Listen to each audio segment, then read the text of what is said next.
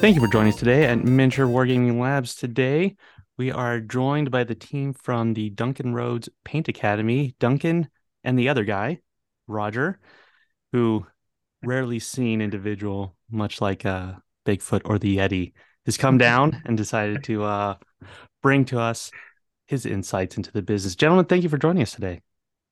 A Thanks for pleasure. having us here. Yeah. Um, Now, I this I is have well, this is nice. Is people can see Roger's real. He says things. well, I think many people, when you spoke of Roger, is you could see like Gollum and Schmeagol or Norman Bates and Mother. Like, was it Uh-oh. really just a skeleton behind the camera? Like, stop it, Roger. I'm trying. But I'll have to lead off here. Congratulations on your Kickstarter. When this comes out, will be the final day in your Kickstarter, and I think you could probably head down to the London Financial District, slap someone in a suit in the face, and say, "I moved $750,000 worth of material. What have you done today?"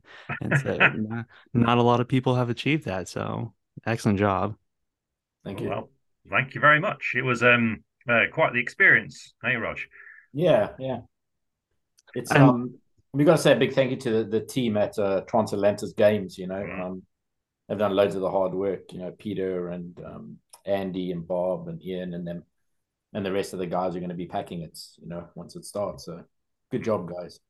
did did you, Roger? Did you make the video? The on the Kickstarter, at the top, there's a video Yes. showing the new. You made that? Yeah, it took me a Very. couple hours. Thank you. Oh no, that you know, take the kit, the vibrancies of the color as they come off the brush onto the model to really translate, like, this is a 2D medium, but this is a three-dimensional object I'm trying to translate there. Very excellent job on editing that Thank you very video much. together. And we want to talk about that because I think for a lot of people who try to capture and catalog their work and onto video, that is a special talent all its own besides just painting. But before we get into that, Las Vegas Open, both of you Uh-huh. did attend, Yes. did go there. Just let's open up. What were your initial thoughts and impressions of traveling out to Las Vegas? Was it your first time? Well, it was for me, not for Roger though. Okay. He was warning me of the experience of what to expect. Be prepared for lots of walking, and I'm like, oh yeah, whatever. Um, Day and a half in, I was really regretting not wearing walking boots. We got a bit messed up, didn't we?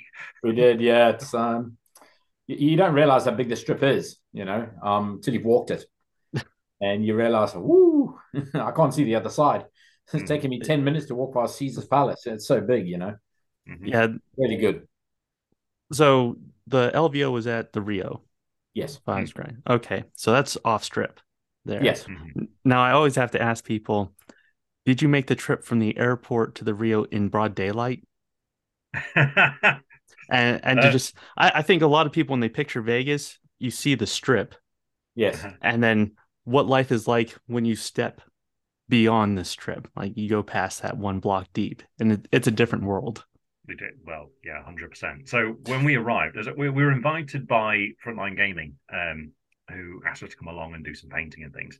And they then very kindly arranged for a limo to pick us up. Now, I've never been in a limo before, so this was awesome. But it was like nighttime. But of course, Vegas lights up at night, so it was all these crazy lights and things everywhere. But we didn't really see beyond it until daylight comes along, and we did experience a bit of it off the beaten path, didn't we? Yeah, yeah. We walked from the Rio to the strip to, You did that? Palace. Mm. Oh yeah. Are you kidding me? Uh, Exactly. We do it every from day. England is what we do. That is a thought that has never crossed my mind. Okay. So, I was married in Vegas, so I haven't been there for Ah, 20 years. So Oh wow. ah. We, that we did see we saw a bunch of the little chapels. In fact, was a couple getting married in the Rio Yeah. one time, wasn't there, Yeah, there Rog? was, When yeah. we were we were looking for somewhere to eat. But yeah, we experienced a little bit of it. We wanted to see some places and things, like we wanted to see a shooting range, didn't we? So God, I'm yeah, sorry. Every every non-American podcast, whenever they talk about going to the United States, it's always, hey, we can get a bunch of guns. It's like, oh my God, that's the first thing people think of us. Yeah, well, it's just not like that around here. So it's such an unusual thing. You take the opportunity, don't you, Rog? So Yeah, absolutely. yeah, yeah, It was good fun. yeah, it So, was. so since Frontline Gaming brought you over, what was the exchange? What did they have you doing while you were at LVO? Well, first thing was they had both of us there, which is really cool because we got to be there as a team. And our main thing being there was doing painting demonstrations. So we had a number of classes where we'd have a given subject and we'd have a bunch of models and things, and we'd have our paints there. And people could use our paints because they might have used them yet and have a go with them, but also we'd be teaching them particular techniques and things. And I think it was a really positive experience doing that sort of thing. But at the same time, they were really keen to make sure that we enjoyed ourselves. So they offered to let me play in the Ice and Fire tournament. As it turns out, I managed to get one game. I only got the time for one, but it was really good fun. And we also got to do some judging as well, and we got to meet a whole load of people who we'd spoken to online before, hadn't we, Roger? Yeah. I think the best part was probably meeting Academy members and or people that have watched our old Games Workshop videos and stuff like that. We did all those years ago, and saying, "Oh, you taught us how to paint, or you pointed us in the right direction." And that was nice, wasn't it? I think just to meet those people, probably the best part. I think. How many people were in your seminars?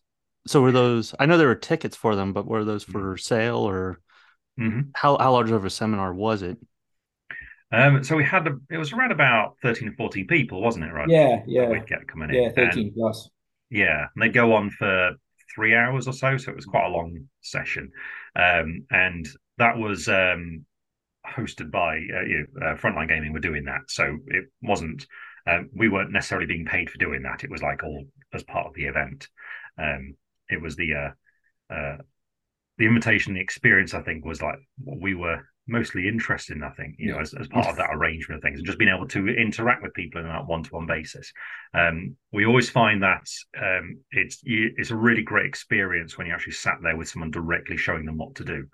And it's something I got to experience a bit with Games Workshop back when they sent me to things like Adepticon and things, but this was great because both of us were there. So we were both giving our inputs on things, weren't we? Yeah.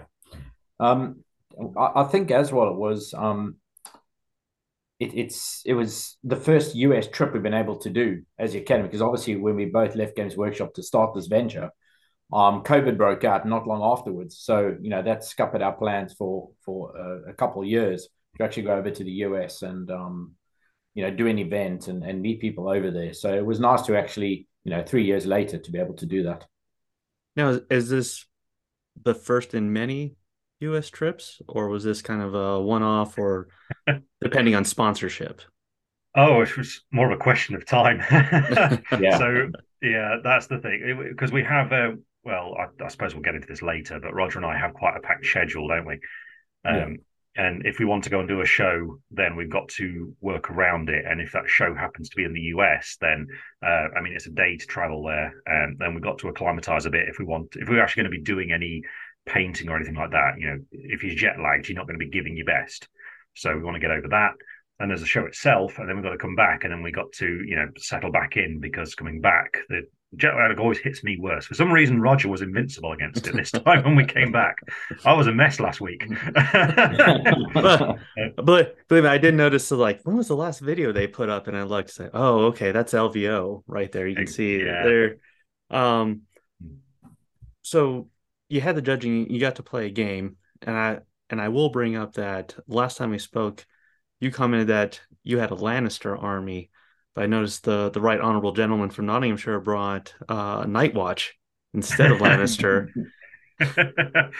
Yeah, well, it was a bit of a necessity, really, because I enjoy playing my Lannisters because of all the the dirty tricks and tactics they can do. It's part of the fun of playing them, being able to mess up your opponent's morale and pay off their troops and all that sort of thing. But because we were doing these painting demonstrations, what we wanted to do was make sure that people could follow along in a given pace before using their own miniatures for things. So that meant we had to provide a whole load of models, and this takes up suitcase space. There's also all the gear I had to bring along to do my painting. So it became a case of I can't really fit my Lannister army in because the size of case it would go in would just be too big for hand luggage, and I wouldn't want to get damaged inside my suitcase. Okay. So the Night's Watch set, on the other hand, was really good because the army's quite elite, meaning that starter box where, Cool Mini not got this classic style where the box it's almost like a figure case for your miniatures when you get it. So there's slots for everything, and all the cards and stuff. So it meant I could just take that box and have a army that was big enough for a tournament, and also not a bad army either, because Night's Watch are actually pretty good. It did mean that it was the first time I was playing with them in this edition of the rules, though, which meant that there was a lot of moving pieces to keep my head around. So in the end, I was like, all these rules, whatever, charge, get in there. And it worked all right for a while. But yeah, that's mainly why I took them. I actually painted that army during the lockdown of COVID, and I only played with it once before then. So it was nice to get it out on the table and see what it could do. Well, it was nice to actually see that you had time to play a game, because I remember when I ran into it at Nova Open, I think the work schedule they gave you, I think that's illegal in this country. Just yeah, there was a lot. The shame about it, so it was great in that I got to help loads of people with their painting, and that's what Roger and I are all about. It's we just want people to be able to see those models, and you'll not just wish that they could paint them, but actually be able to learn to do it, because anyone can really. And so being at those events allowed me to do that a lot. On the other hand, I was doing so many of them, I didn't really get to see the show. So I'd be at Nova, but I didn't really see any of Nova. I was just basically in a room for the whole thing. And it would mean that you get tired after a while and you stop giving your best. And so it was nice at this one that it was a bit more broken up, and also that we were both there. So having someone to support you doing these kind of classes is a massive weight off your shoulders, because they can help you handle things, and they can talk to people, they can give advice and things. And because Roger and I have been doing this so long together, Roger basically knows all the stuff as I do, because I say it all the time. And he not only has to listen to it as I'm saying it, in the rehearsal and then the actual take, but also in the edit he has to listen to it, and then he has to review the edit where he listens to it all again. So I think he's about as well versed in all of this as I am. So that was really cool that both us being there, we could have that support in that way. So I think it meant that obviously less people came along to these classes, but it meant that I think there was a bit more breathing room, and it was nice to see a game and actually go around and talk to people and things. So so I had a really good time. I really enjoyed it. Now, Roger, did you record any of the seminars? No. Okay. I don't know if that would be a new format, but then that comes the challenge of how do you record Duncan moving about 15 people? It's the way we kind of decided to do the classes is do like an overall presentation, describe what you're doing and everything like that, and get people going, and then just go to each individual person and then help them with their specific army or their specific challenge that they want to get something from with that. And we just found that works, because there's nothing better, I think, than almost one-on-one tuition like that with someone like Dunk standing over you and just giving you advice on painting. He's been doing it a long time and he knows what he's on about with it, especially teaching. So, I think people came away with that, which was nice, because if you've got a really big class, you can't really do that. But if you've got, 15 odd people there's more than enough time to go around and just help people. They might have a question or they might want to show something. And when you can actually put a brush to a miniature and you can see what they're doing wrong, you can point out where they might want to look at to improve, or, just something simple like that could be holding the miniature wrong in their hand. They could be moving the brush around the miniature. I mean, the miniature around the brush, sorry, not the brush around the miniature, for instance. Just little things like that. So, that was nice. And I think people were quite surprised at that. It wasn't just someone standing in front of the, classroom giving a lecture. It was just getting really stuck in and helping individuals and, moving around and all that. So it was quite nice. Well, that's, I think when I've seen people record seminars before, it relies on the host standing out front by the big screen and demonstrating the process. But as you said, Duncan moves around. So Yeah. trying to capture that, unless you're going to like give them a GoPro and like try to Yeah. edit that in to wide shots. I mean, I guess if he was doing a TEDx talk or something like that, then it'd be easy enough. But just the nature of it, and you want to show the paint getting applied to the miniature properly and all that kind of stuff. So we took photographs and things like that. We can probably use for the website or for any kind of promo stuff. But to try and film one of those seminars, it's by myself, it's too difficult. And we don't want to get in the way of people who've paid money to come to one of these seminars to be taught by Duncan how to improve their painting or to help them or whatever. So we just want it's for them. So it's important for us that. So yeah. Okay. Yeah, we're both like definitely agree with that sort of thing, because if I was just sat at the front of the room painting a thing and explaining what I'm doing, and everyone's just sat there, doing their best to follow along, there's something a bit intangible that's missed. Like, so for example, a frequent thing I was finding, I'm just going to steal one of my wife's miniatures here, and this here pen can represent a paintbrush.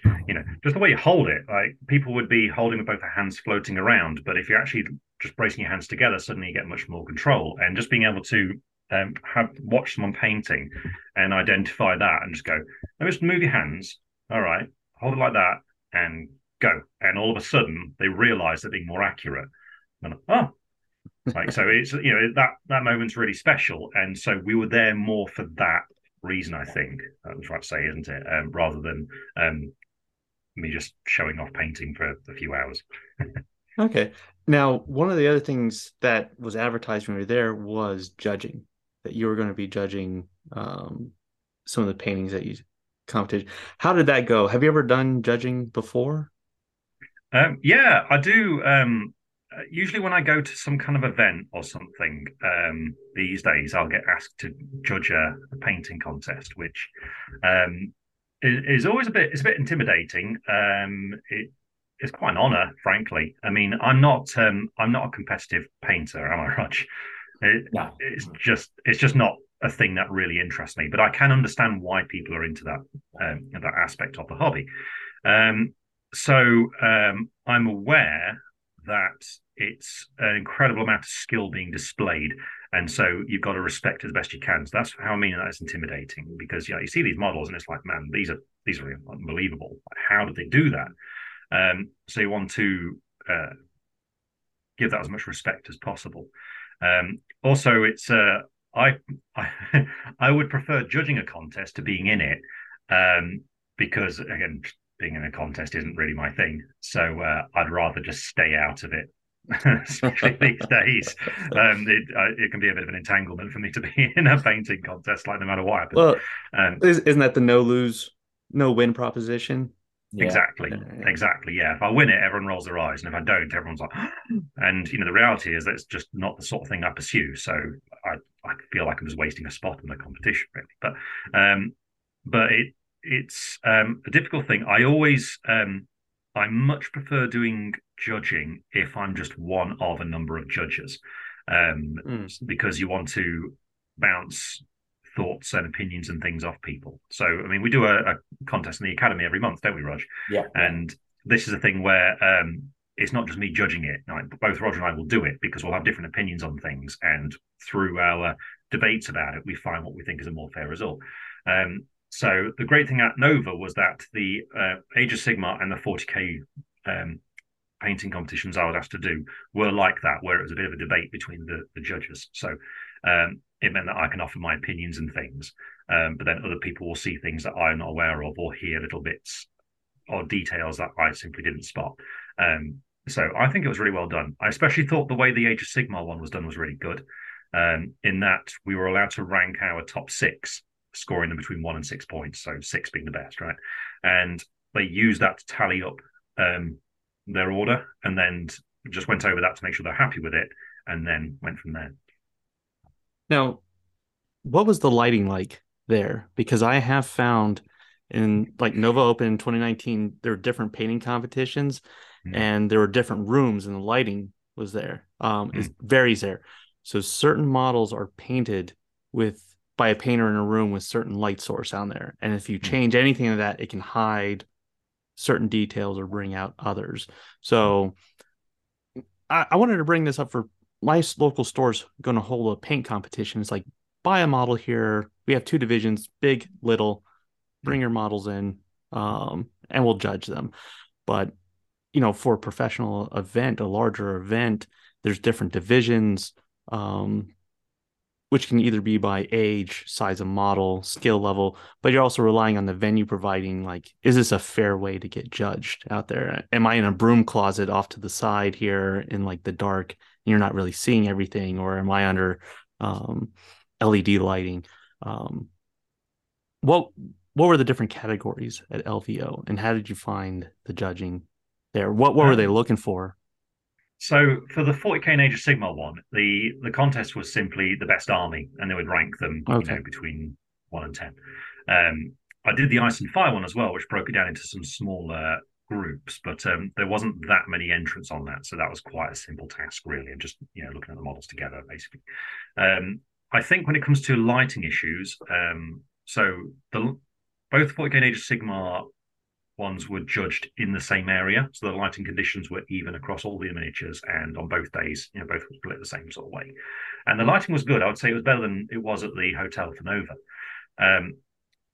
I think so. There is truth when it comes to competitions, and I've seen this with like years ago when I'd go along to doubles tournaments. When it comes to you're nominated for best army, and all the people want to get their armies in the cabinets, there's a little bit of a battle to get your army there first. So in the game, right before the judging's done, it's like, right, get your army killed as quick as possible so they can pack up, take it over, and get the best shelf with the best lighting.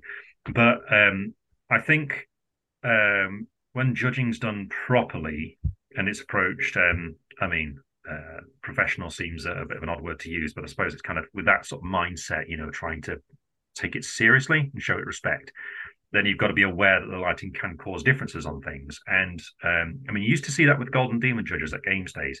They'd make sure the models were taken out separately to be viewed and things, so everything could be looked at in its best light, rather than just it being in shadow and going, oh, whatever. I think competent judges are aware of this kind of thing and take it into account.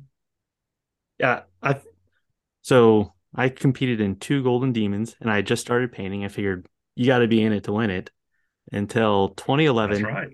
Well, 2011, a guy brought to the Baltimore Convention Center a hand-painted, it was like one of those Eastern Orthodox, like Madonna and Child on a banner of a demon lord. And it was actually in like the White Dwarf later.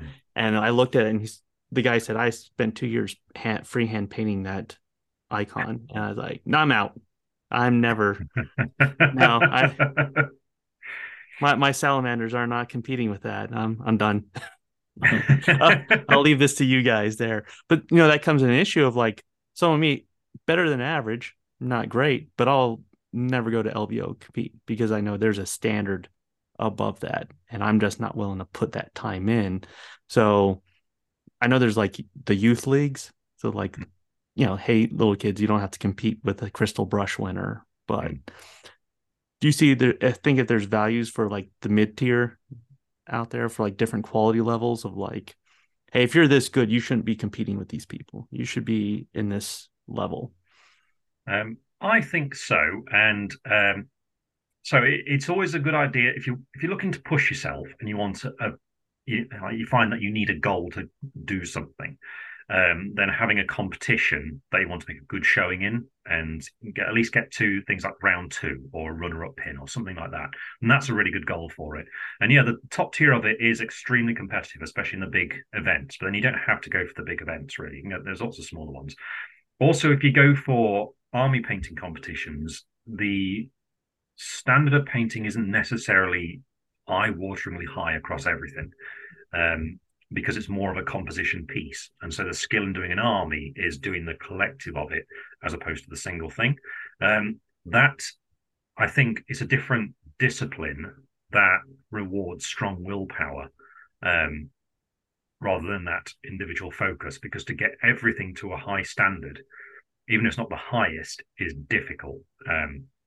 Would you agree on that, Raj? I think so.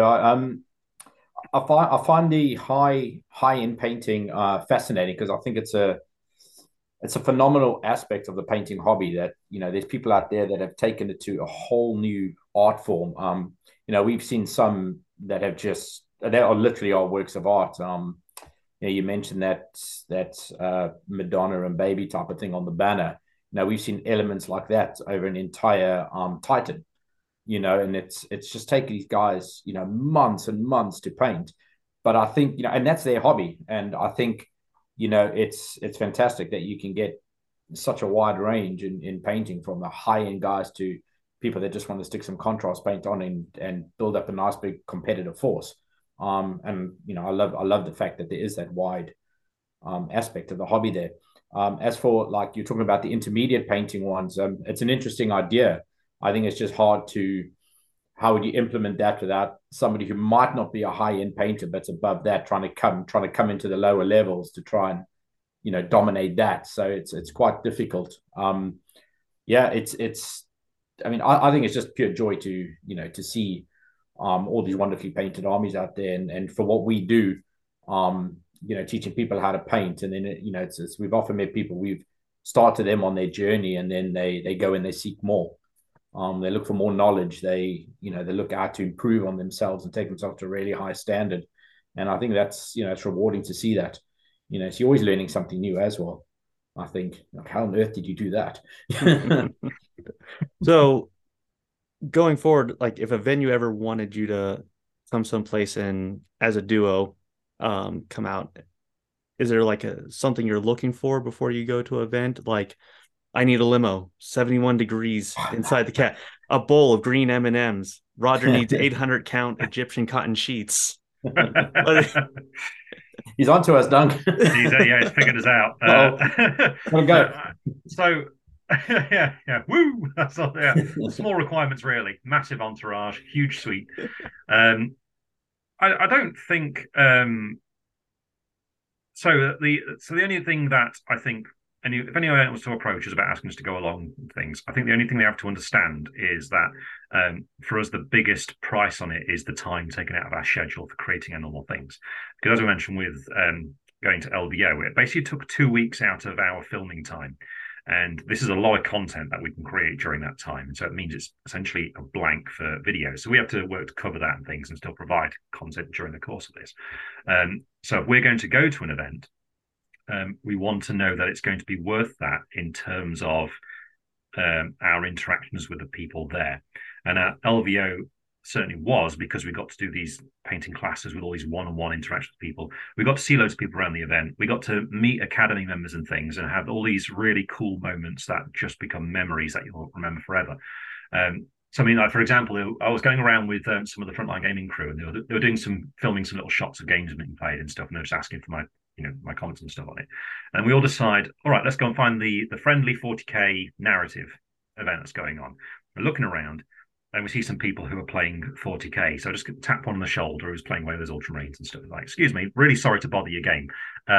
Is this the 40K friendly? And if not, could you point towards it? And he's like, no, this is actually this part of the tournament, stuff like that. Oh, you're Duncan. Oh, my God. And it was a dude who, he had this Ultramarines army that he painted following our videos that we've done over the years. And he had a Marneus Calgar that he was, like, it was his proudest model that he painted following a video that we'd made. And he was just like, he was just like, blown away that I just suddenly turned a bit of shoulder and asking for directions. So, and then he came along to one of our classes later, and we were giving advice on how to fine tune painting his Ultramarines and what to do and how he could go back and adjust things and stuff like that. So, this is what I mean in that interaction is a magic moment that he's going to remember forever, and we're going to remember forever. So, making people's hobby more enjoyment, I think, is kind of like the thing that we want to do. So, if we're going to be taking time out of our schedule, we've got to be doing that still. Does that make sense? Yeah, well, I think it's the idea of similar to like a band. Do you want studio time cutting the next album, or do you want to be on tour? So that's why I was asking if you were filming any of this stuff while you were at LVO, because that would fill the time slots on your channel and your academy with content. Because you're right, when you go to some of your YouTube channel, you can see the LVO spot right there. But as a business, what's more important, going out and generating a hyper precise fan event. So holding a concert, basically, like you're out of the studio, you're holding a concert at LVO, but you're right. There's a cost of that booth time. You're losing that there. So now I think organically flow into this. Since we have Roger here, that dynamic between you two of how the academy works, because I think there's a lot of people out there who say, you know, I can paint, I've got a iPhone, let me show people how I paint. But there is a whole back end infrastructure behind you, Duncan, and that's where Roger fills in. And when you actually try to like work with cameras and the optic lenses on cameras and editing software, that's its own art form that I don't think gets appreciated when people start down this journey.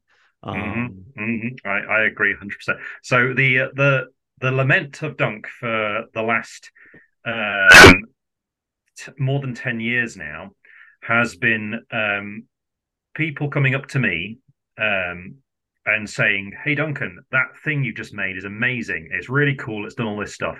And Roger's been stood right there next to me, and no one has any idea. Like, Roger is a phenomenal part of everything that we've got, and frankly, how crazy my life has become.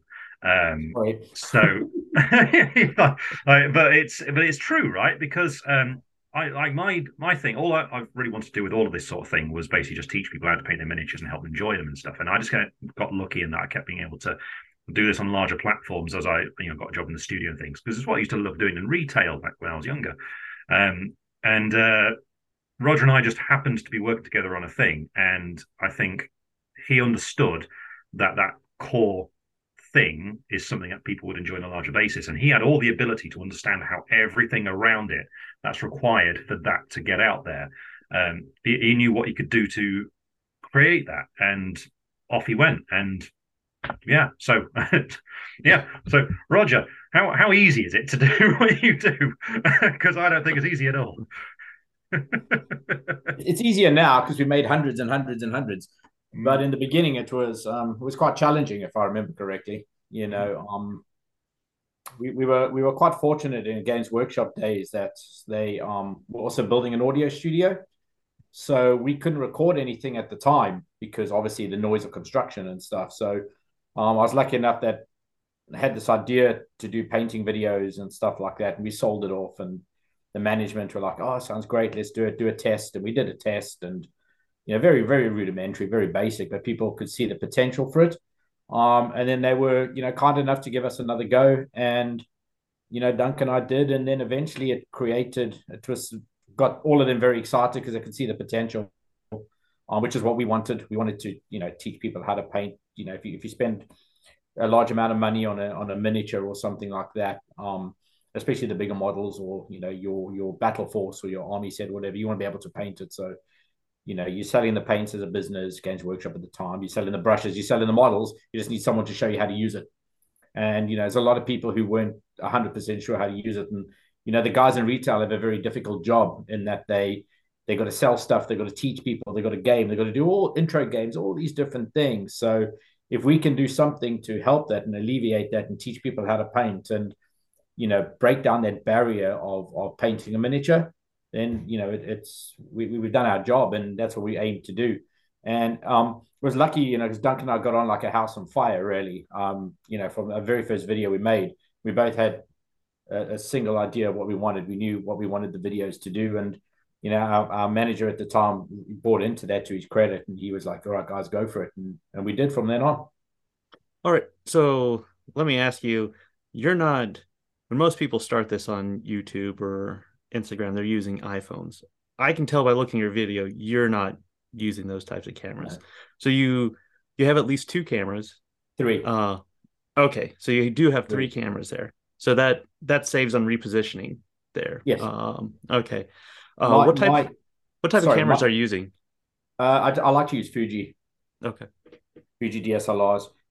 My philosophy behind it, and always has been, is about trying to get efficiency, because you've only got a certain amount of time. So, we have to always remember that we're trying to create an educational video, not necessarily entertainment. We want to teach people how to paint. So everything has to be clear and concise, and nothing must get in the way of showing people how to paint, because that's what we want to do. So everything just has to be, as simple as possible. We've got to get that miniature, especially the shot where we show the miniature getting painted. That's your money shot effectively every single time you put paint on a miniature, because that's what people want to learn. And then we have our top-down camera, which shows what's happening on the palette. And then, of course, we've got Dunk, because you want to see who's talking to you, and things like that, and introduce it and be that friendly face behind it. So if I figured out very early on, I have a background back in South Africa and stuff. I worked in television and film for a while. Went to film school and stuff, and then did that for a while before I moved over to the UK. And I understood how to do sporting events, and things like that, how to do multi-camera stuff. So I just applied that to this, because I knew I could easily, quickly cut it very, very easily and quickly if I shot everything live. And it's one of the reasons why we don't, Dunk and I will rehearse quite a lot before we even roll any cameras, because more often than not, you've only got one shot to get it right. Once you put paint on in a certain stage, in the early stages, you can get away with doing a retake, but once you've edge highlighted and you're halfway through, there's no going back. So, I just want Dunk to be happy that he's confident in what he's going to do and speak. And we've been doing this for so long, so it's just such a well-oiled machine. But yeah, we just want to make sure that what we're showing people is clear and concise, and they can learn from it. How long did it take you to train Duncan not to drift his hands with the model? Because keep your arms there. See the model we tried a few things in the early days when we were experimenting. We had marks on the table. We even had a boom arm going ahead, and we dropped like a plumber's weight ahead, so it would be just in the camera, so his head wouldn't drift in. We're just doing different things like that, but eventually it's just muscle memory. The hardest part was keeping the miniature in focus, because if you use an autofocus feature, as you'll know, if it hasn't got anything to focus on, it focuses on the background, so it pulls there. So when you lift something up, the camera's got to then find the focus, right? Yeah. That's why you'll see some YouTubers will put their hand down and put the miniature in front of that just to get it to grab. Because if they don't, most cameras do struggle to find it. Autofocus is not the greatest feature. It's good, it's really good, but it's not 100% reliable, even with facial recognition and that type of stuff. If anything resembles a kind of a face, it can always grab on. And we even had difficulty with that in our old studio, where, if anyone remembers last year when we first started, we had wooden beams going across, and there were these 3 knots in the wood. It almost looked like eyes and a nose, and every now and then the camera will pull from Duncan and focus on that because it thought it was a face. So it's just little things like that. But you've got a very narrow depth of field when you zoomed in on anything. So you've got to throw as much light as possible, and so you can open the aperture to let as much to not allow as much light in, so that you can get a wider depth of field. If that makes sense, right? Yeah. So yeah, because I've run f22 and things like that. So your aperture's really small, but you've got to throw a lot of light on in order to get a bigger depth of field, which then gives Duncan a space to be able to move. And then I don't have to sweat bullets hoping that because that shot's in focus. Because if it's not, then it can cause us all kinds of problem and delay us by half a day. Well, Duncan has to re-go and retouch up and do a model up to the point so we can reshoot it. So yeah, but we've got it nailed now. So that's why I don't think people realize your importance to the process. So I've done painting videos for YouTube, and they're not actually for anybody else. If anyone wants to look at them, they're fine. It's actually more of a log. So when I can write down the paints I used, and if I ever have to go make more of a certain squad, it's like, I put a black glaze, but how exactly did I use that? What brush? So it's a logbook for me. And if anyone wants to use it. But that is the thing you find is you cannot watch what you're doing when you're painting a miniature and watch what the camera's doing. So there's periods of there where like my miniature's not even on the screen anymore because I'm trying to do something. So it's like, to do this effectively, you need a second guy. There's got to be someone else there who's not the art, who's watching the other part, like what's going on in the show. And And that's why I said there's no way you're using iPhones. Just watching your depth of field and the clarity on some of the colors there, it's like you've got something else that you're using that can manage the aperture and the light. Because if you just left it up to the auto instincts of the camera, there's going to be a lot of errors. Yeah, I mean, it's technically it can even start to distort colors and things like that. As it moves around with color balance if everything's on auto. So I shoot everything manually, because I want full control, over the colors and stuff like that. I mean, obviously, depending on what camera you use, you're always going to have a little bit of a variation in color. But you want to try and get as true to it as you can. But if you start using things with auto, what's it like? Auto, what's it called? Color balance. That's it. Auto color balance and stuff. Depending on what's happening in the background, it can start to shift it to try and adjust. Because it's just trying to adjust to what has been taught, basically, and then that can shift your color and the hues across the miniature immensely, to the point that it's unusable, I think, and it can frustrate people, I think. Well, not only that, so you have the Duncan Road paints there. So if you start getting color shifting in any of the paint lines, it's like, hey, I paid for this painting academy. You showed me using these paints. My object does not look like the object you painted. So just what I do is free. You get what you pay for. You guys are charging. So you've got to bring that next level of quality there of saying what I show you is what you're going to end up with there. So you guys put a little extra attention to care on demonstrating. We do. It's important to us to make sure that, as long as it's clear and concise and it looks like it's, professional, as it were, then we're happy, as long as the tuition comes across clearly, then we're stoked. Well, let me ask you, how, since you are a partnership and each one of you has a specialty, so let's say average work week, you start on Monday. What's the workflow?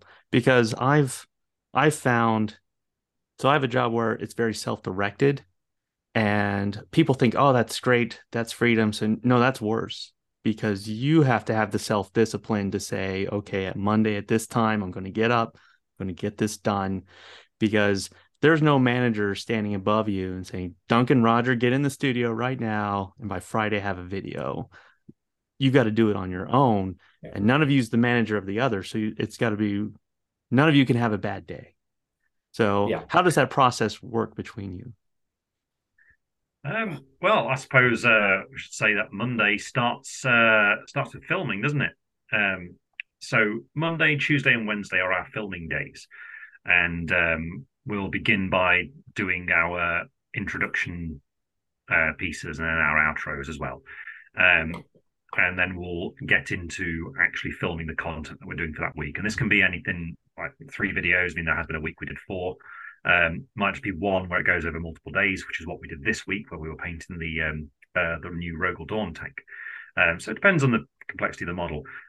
But we'll do our shots and work our way through it, and I'll be actually there painting it. And whilst I'm painting it, Roger is meanwhile on the computer, and you have a whole host of tasks there, don't you, Roger? Yeah, loads of different things, depending what it is day to day. Oh, wow, could be anything. Emailing, editing, intros, sorting out photos for Instagram, just loads of things, right? And then, of course, the running of the business day to day, almost. Fortunate enough that we got to the point where my wife can come and help us out, so she takes care of a lot of the stuff that would really slow us down. So we're thankful for that. So, or else it just, as anyone knows who runs a small business, that stuff can take some time. So we're quite lucky that we have that. But yeah, it's almost jumping literally from one part to the other all the time, isn't it? So from the desk to do Duncan, sort that out, then back to my desk to do editing, and then back to Dunk to go and film the next shot, and while Dunk's preparing it and films it or whatever.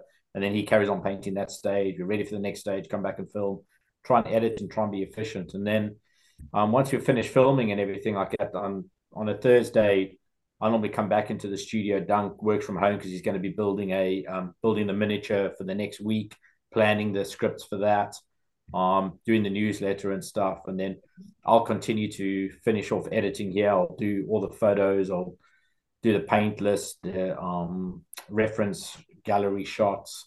Then we got to watch the video too, which just takes time. You got to render it out and upload it and build the website for that day, or YouTube for that Friday or whatever. So yeah, and then the weekends, and then it starts again on the Monday. So we're quite busy from Monday to Friday. We're probably at capacity, I think, almost. Yeah. In what we do. We have to be flexible as well. Yes. With jobs, so for example, next week we're planning on doing the new Angron model, and that's only released on Saturday, which means we've got it pre-ordered and everything, so it will arrive on Saturday. Then I need to build it, and a model of that complexity is going to take a number of hours to get together. At which point I then have to study it and then go back to the plan that I will be writing tomorrow. Because when you build the miniature, you always suddenly start to get an understanding of what's going on that you can't get from pictures. And so you're like, oh, okay, so I need to restructure that. I can see this thing. I need to think about this sub-assembly. And then it all suddenly becomes much more detailed. And so, we just have to be able to jump around, don't we? It's just out of necessity. Yeah. Well, that creates a real planning challenge, since you don't actually have like a planning staff there, of where you probably have a whiteboard, and down the left are different projects you want to create. And then you'd have to create a materials list for each one of those products. And then you have your calendar spread out to the right. And what you've described is an interlocking waterfall effect. But then the Angron model comes out. So they're better than what they used to be. But like Games Workshop used to be, oh yeah, by the way, a new demon's coming out this weekend. Make sure to pick it up. Like, oh my...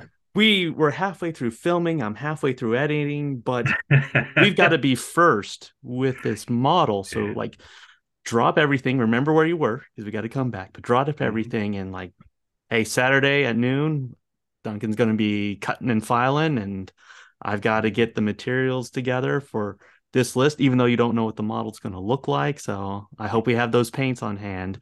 So. Yeah. That stuff does happen.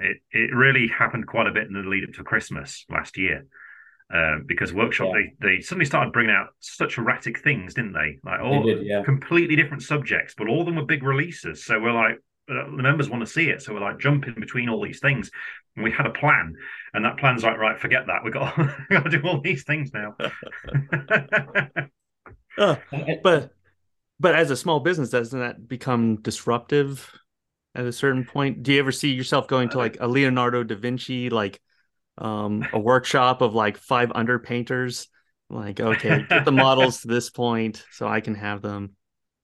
I don't think so. I mean, we're very flexible.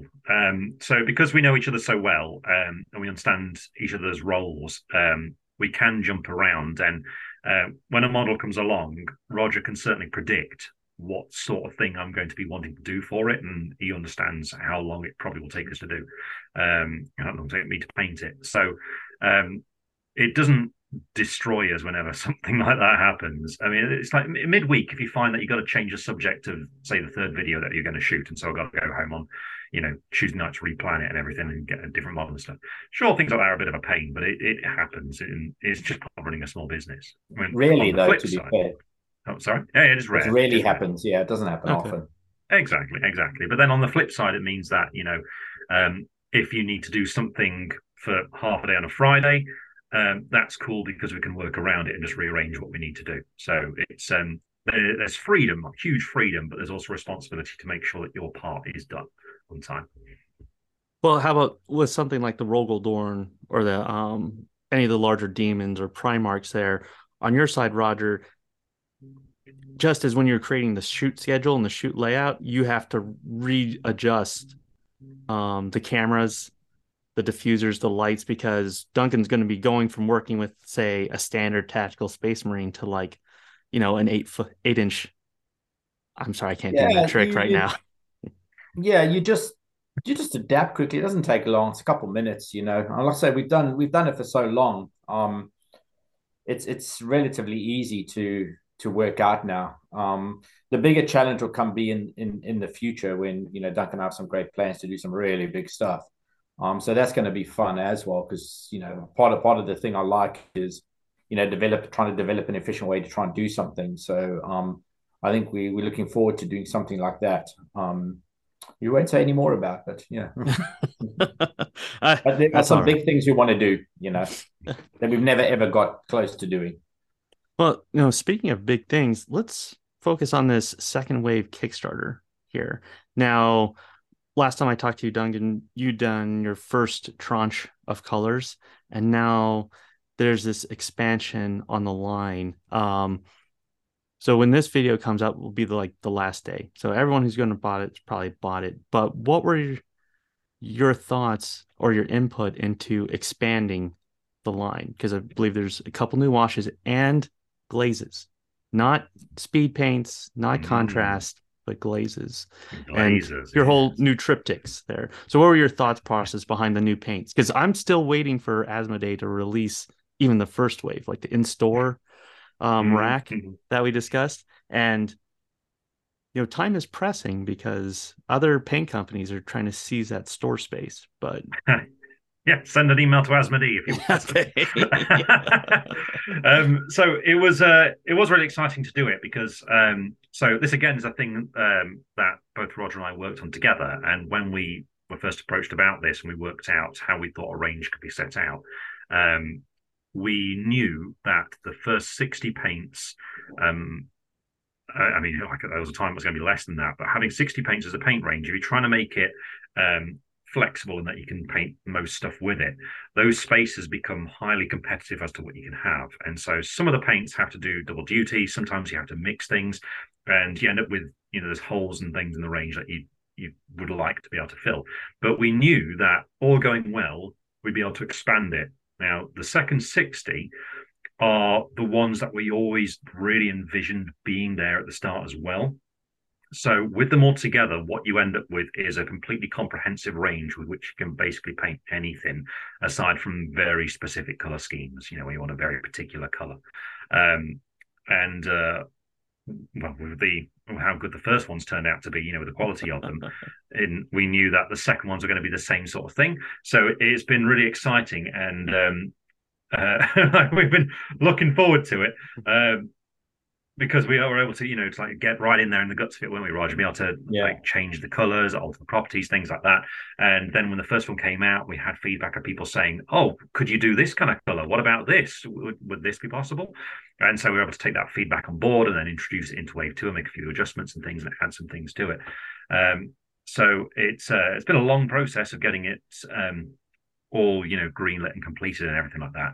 But it's awesome that it's happening now, especially because the first wave are being manufactured now in the UK. It means that the second ones are essentially the same process, just different colors. So I think it's a much smoother process happening now. It's all going out, and the paints are now appearing, you know, in Europe and the UK, and they're getting around and stuff. And yes, they will be in North America. Yeah. Oh, sorry, Raj. Soon to be in the US. Yeah, they're on the way. Like, the stuff exists. It's just a matter of a little bit more time. That's all.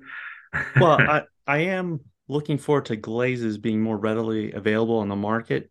So, Roger, when you were filming Duncan painting the glazes, the one that stuck out to me was the lava power sword. Yeah. The orange, and that one, what you can do with a glaze of yellow over that, which I think with the push to speed paints, it's like glazes were always a higher end of way of doing things, but when they got thickened down and turned into contrast, it became like, well, here's, I don't want to say dumbing down, but here's a simpler way. Like, let's it's an alternative. I mean, the thing with the contrast paints was, you know, we were there in the early days of the development in our GW days and stuff, and you know, the idea behind it was simply to be a base coat and a wash in once. Was the simple, you know, the very most basic form, that you put a white thing on and you almost have your base coat and wash at once. Then you can go in afterwards and layer up if you want to, or you can go in edge highlight and you've got a miniature. And it was, again, speed paint was designed to get miniatures on the table quickly.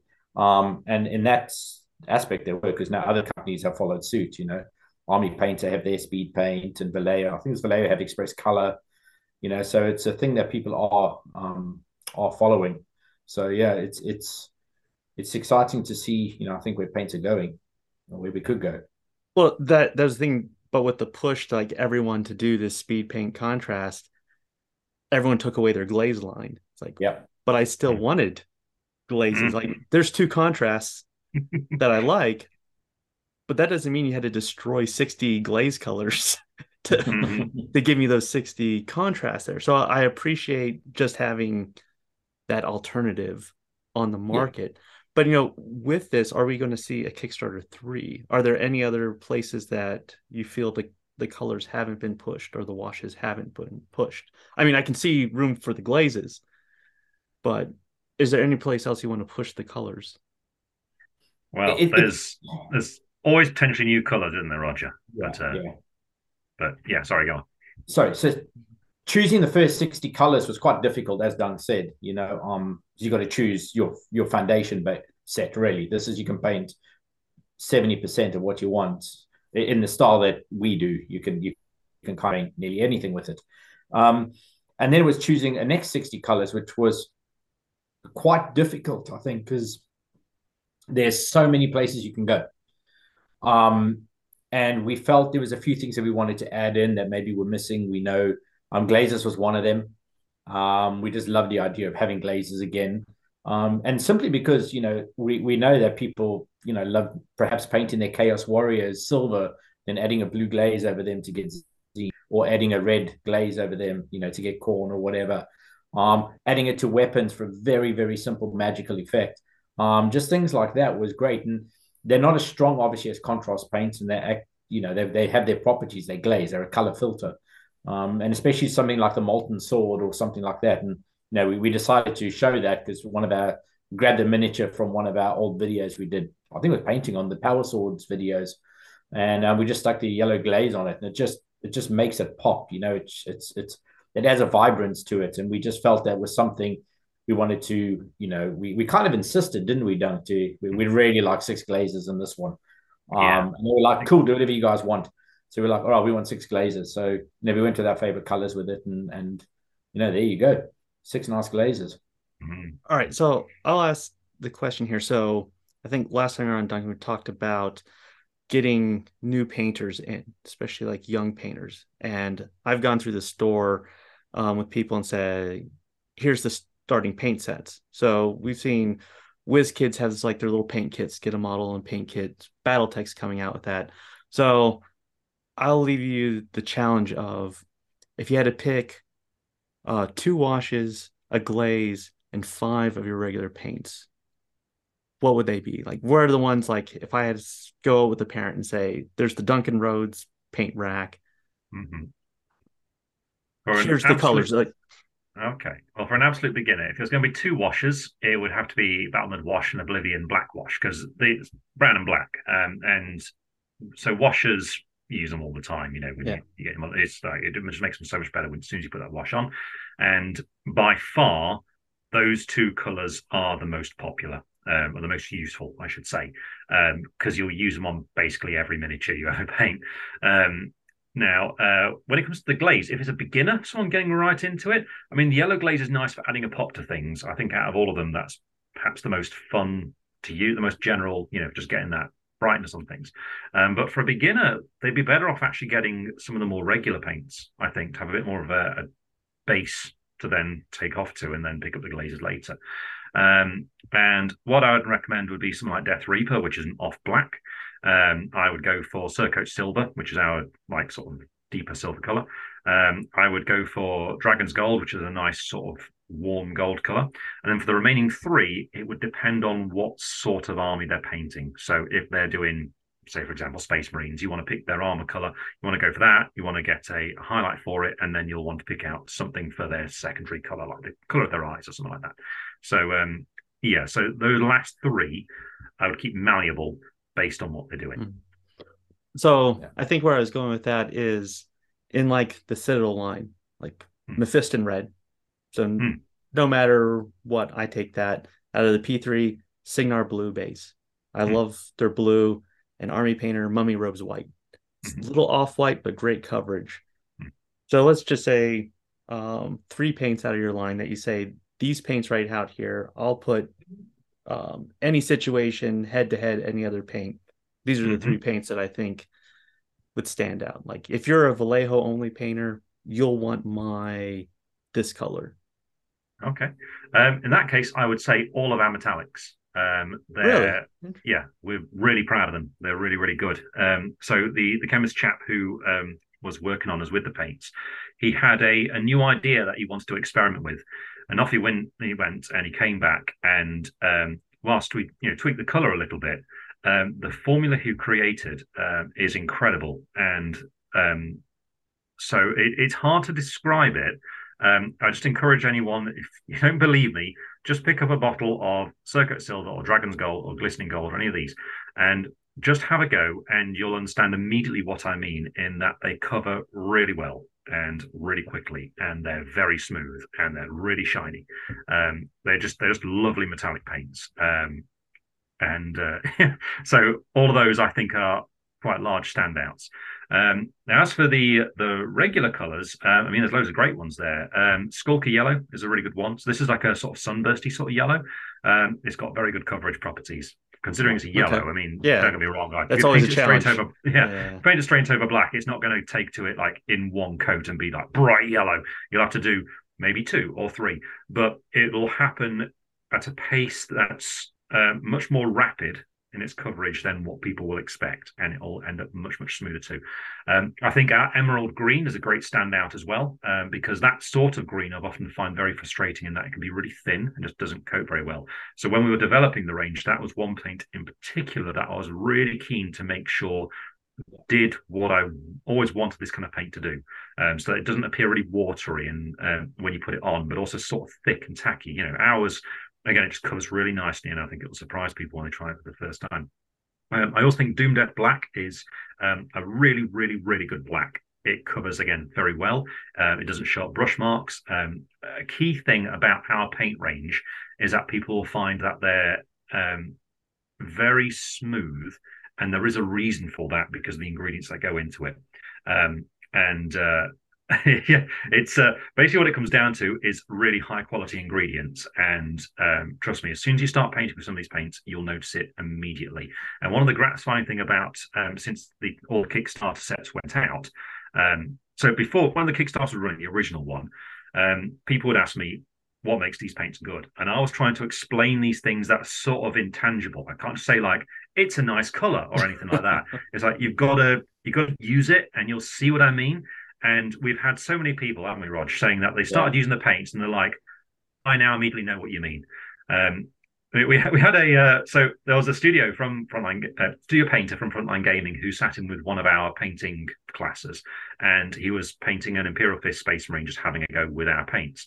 And what was really fun was audibly hearing his reactions to how the paint behaved when he didn't at all expect it. Well, I think that was the importance of your intro video in the second Kickstarter, Roger. I'm specifically thinking of you primed a cape white and then you put a blue over it, and so with the depth of field, you're able to capture that the paint going over the white didn't separate. So even though it was thinned down, you didn't see the separation of the paint pull away and then the white come out of the edge. So it's like, okay, I can see that this will glide on smoothly, but not separate, like pull apart, requiring a second coat. And of course, okay, 2 thin coats. But there's that issue of when you're trying to cover, especially with the base with the primer, if you thin it down wrong, you're going to need more coats, and that always leads to the issue of tearing, because if the paint goes on too thick or dries at a different rate than what you're prepared at, you can get brush strokes or brush marks and tear at the paint. Yeah, it's like Duncan's been saying, we're immensely proud of the paint range. It's we worked quite a long time on it, going back and forth with the team at Transatlantis Games. I'm telling them what we want, and they would send us range samples to be sent from the chemists, and we'd tell them how we wanted to change to this and change to that, and Dunk was also very specific in what he wanted. Like, he was talking about the green, and he worked on that for quite some time because he knew what greens we've used in the past, where they kind of fail maybe, or they make it a bit more tougher to paint, and you can get frustrated. And we didn't want to have that. And one of the things we have in our paints is a really high level of leveling agent, which is quite an expensive part to put in the paint. But the results speak for themselves. If you've used as Death Reaper or Doom Death Black or the white or anything like that, White Star, you'll see it. It's quite weird. We're fortunate enough, Duncan, that we've used all different paints over a long period of time, and it's quite difficult now to go back to some of the others when you've used these, because they spoil you a bit, I think. Well, let's talk about, before our time runs up here, let's talk about what you got coming up on the channel, or if there's anything I missed, this is your time to throw in.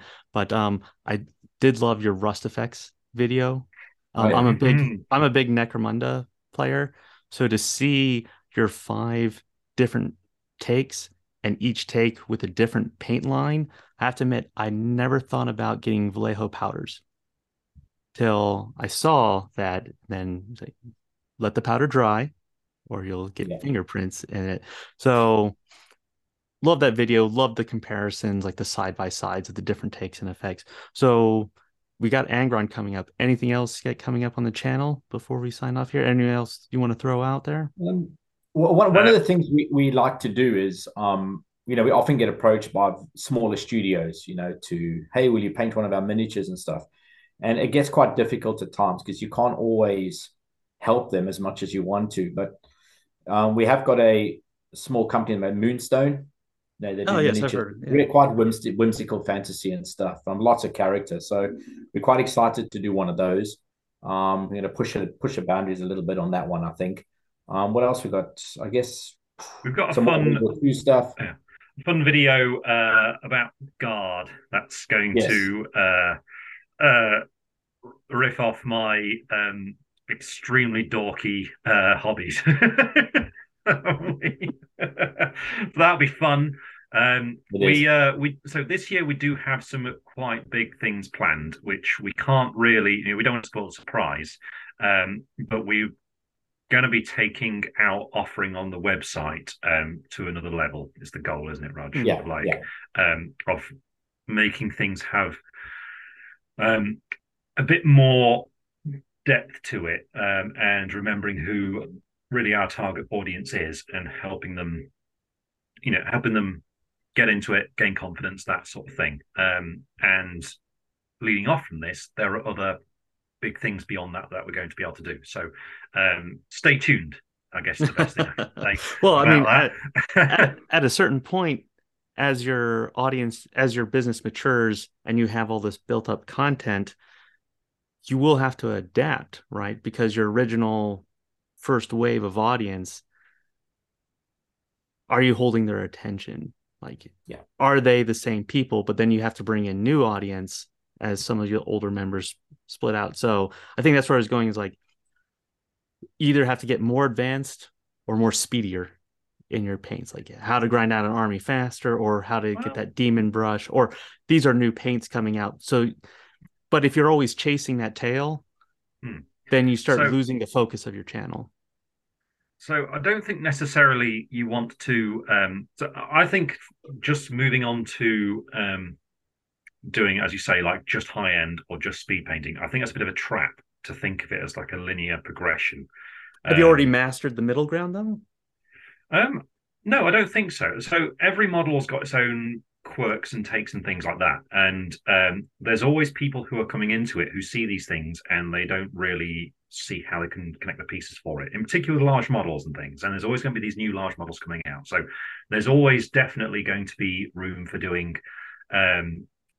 tabletop standard, solid, simple stages, follow these and you get results. And we know that people like that kind of thing because they've told us at shows, they like that they can look at the colors we use in a video, look at the order we do it, look at the techniques we do it, and they know that they can just follow that and they're going to get a great result. So there's always room for this sort of thing.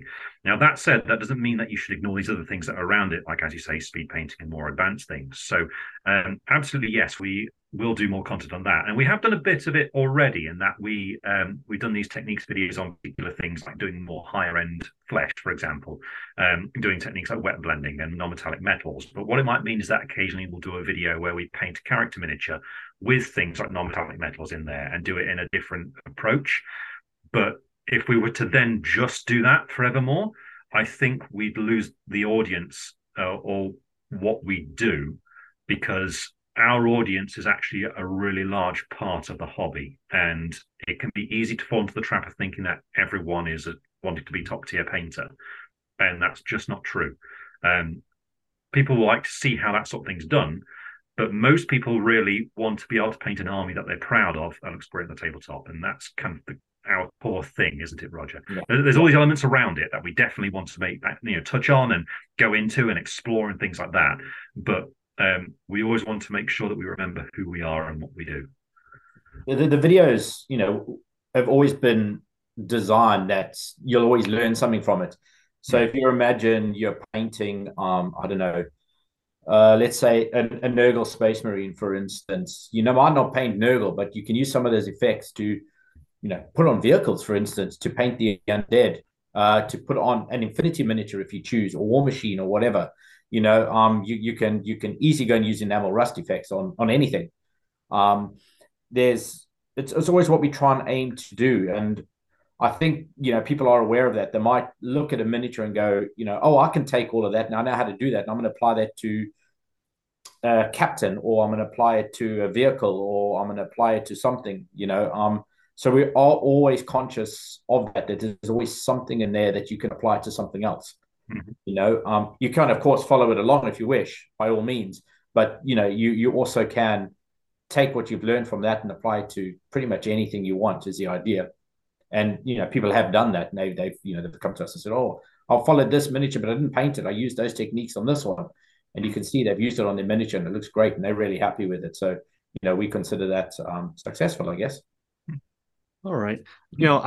I think I could keep on going back and forth about your business model and paints here, but let's go ahead. I've already overrun time that I promised. So let's just give the last word to you, Duncan, then to you, Roger. Like, anything else you want to throw out, like how to find you, well wishes, happy dreams. Appreciate Roger coming down from the mountain and reviewing himself.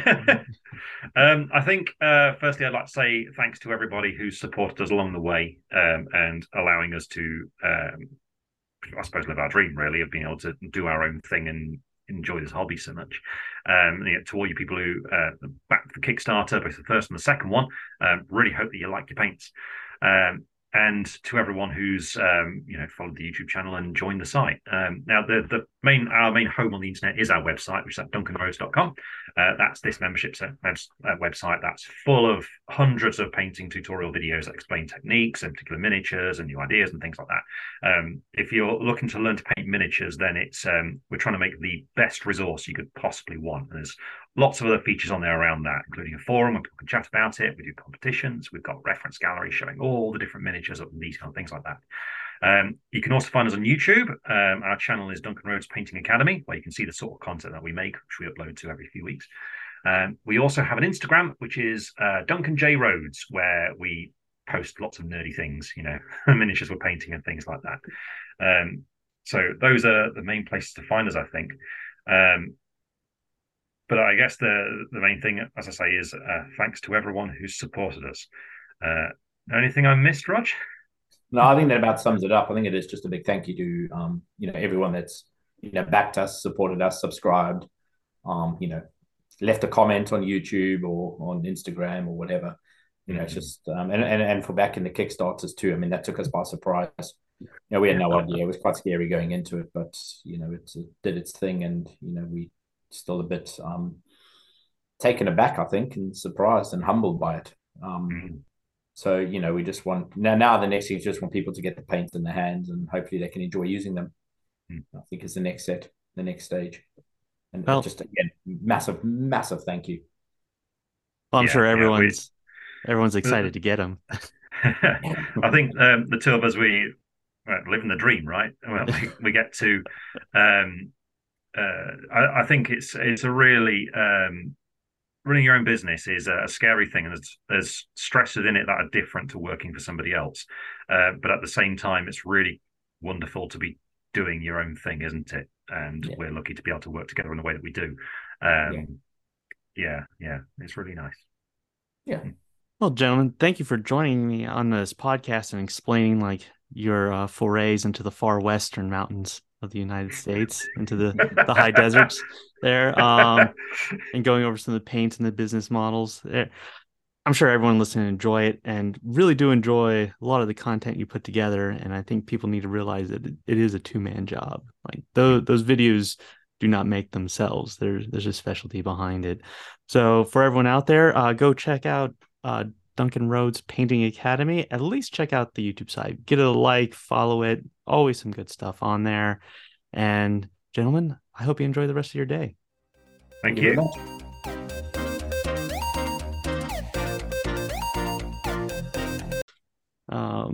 All right, so we'll begin. Let me get my English breakfast tea. So, oh, marvelous, but no milk. You know, that's a bridge too far for me. Like the doctor said, I had to cut back on the caffeine. So I was like, but no, cream and tea just. That's all too much. Okay, so sugar and tea, Dunk. Yeah. Roger was making teas yesterday morning, and twice he went to put sugar in. As we were talking, he was absentmindedly doing. I will Me say being the kind of guy I am, I just watched and let him do it. And then he told me afterwards. Wow. Yeah. I have seen enough of the British comedies. I don't understand the joke about who makes tea in the office, like whose job it is. And then I watched that and like, that's not how you make tea. They're pouring stuff in it and like, it's just bag and water and there you're done. Well, it's an art. It's an art. Yeah. It's an art. Yeah.